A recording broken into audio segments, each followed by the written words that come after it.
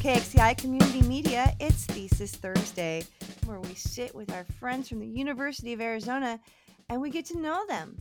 I ask them about what they're working on, their plans for the future, and we even talk a little bit about music. My name is Bridget Thumb, and I'm so happy to be joined in the studio with a junior who is studying Molecular and Cellular Biology with a minor in Biochemistry at the University of Arizona. Welcome to Thesis Thursday, Ryan Bowser. Thank you for having me, Bridget. What's your life like? What do you do at the U? Yeah, just kind of enjoying life, working in the lab, loving research, and trying to get better every day. When you're working in the lab, what are you doing in there? We look at individual proteins of heart muscle fibers, actin and myosin, these two proteins, they pull against each other, and that causes our heart to beat, and that's how we can have blood flow into our body, keeping us alive and letting us have these wonderful radio interviews.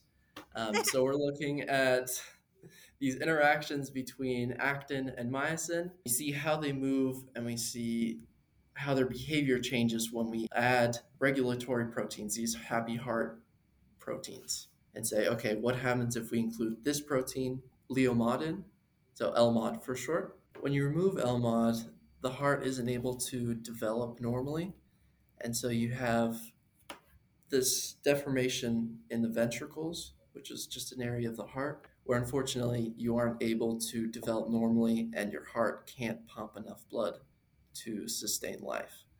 And so we had a physician come to us and say, hey, I have this patient. She was just born a few weeks ago and we're having problems with her heart, and it seems like she's not able to pump enough blood to the rest of her body to keep her alive. And so we're having to put her on life support systems.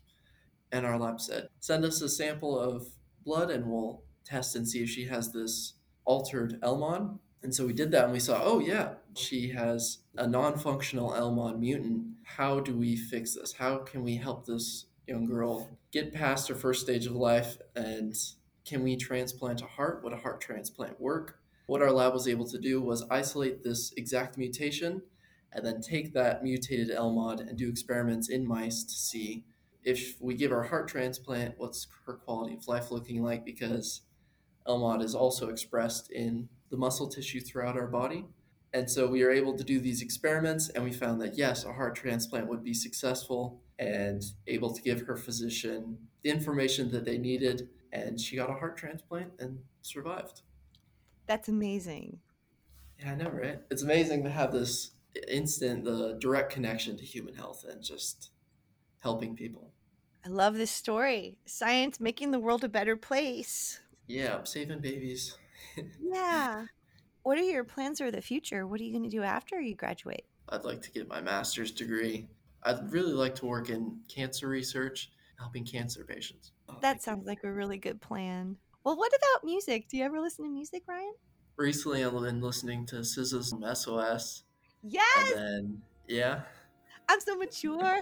I'm so mature.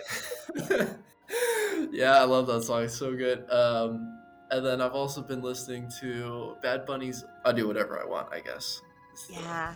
Translation, but it's really, really good. What a treat to get to know you and to hear your great stories. And wow, yeah, thank you for your time, Ryan. Thank you so much for having me on here. I'm very blessed to have this opportunity to talk about my research. I love talking science. To hear more episodes of Thesis Thursday, visit kxci.org.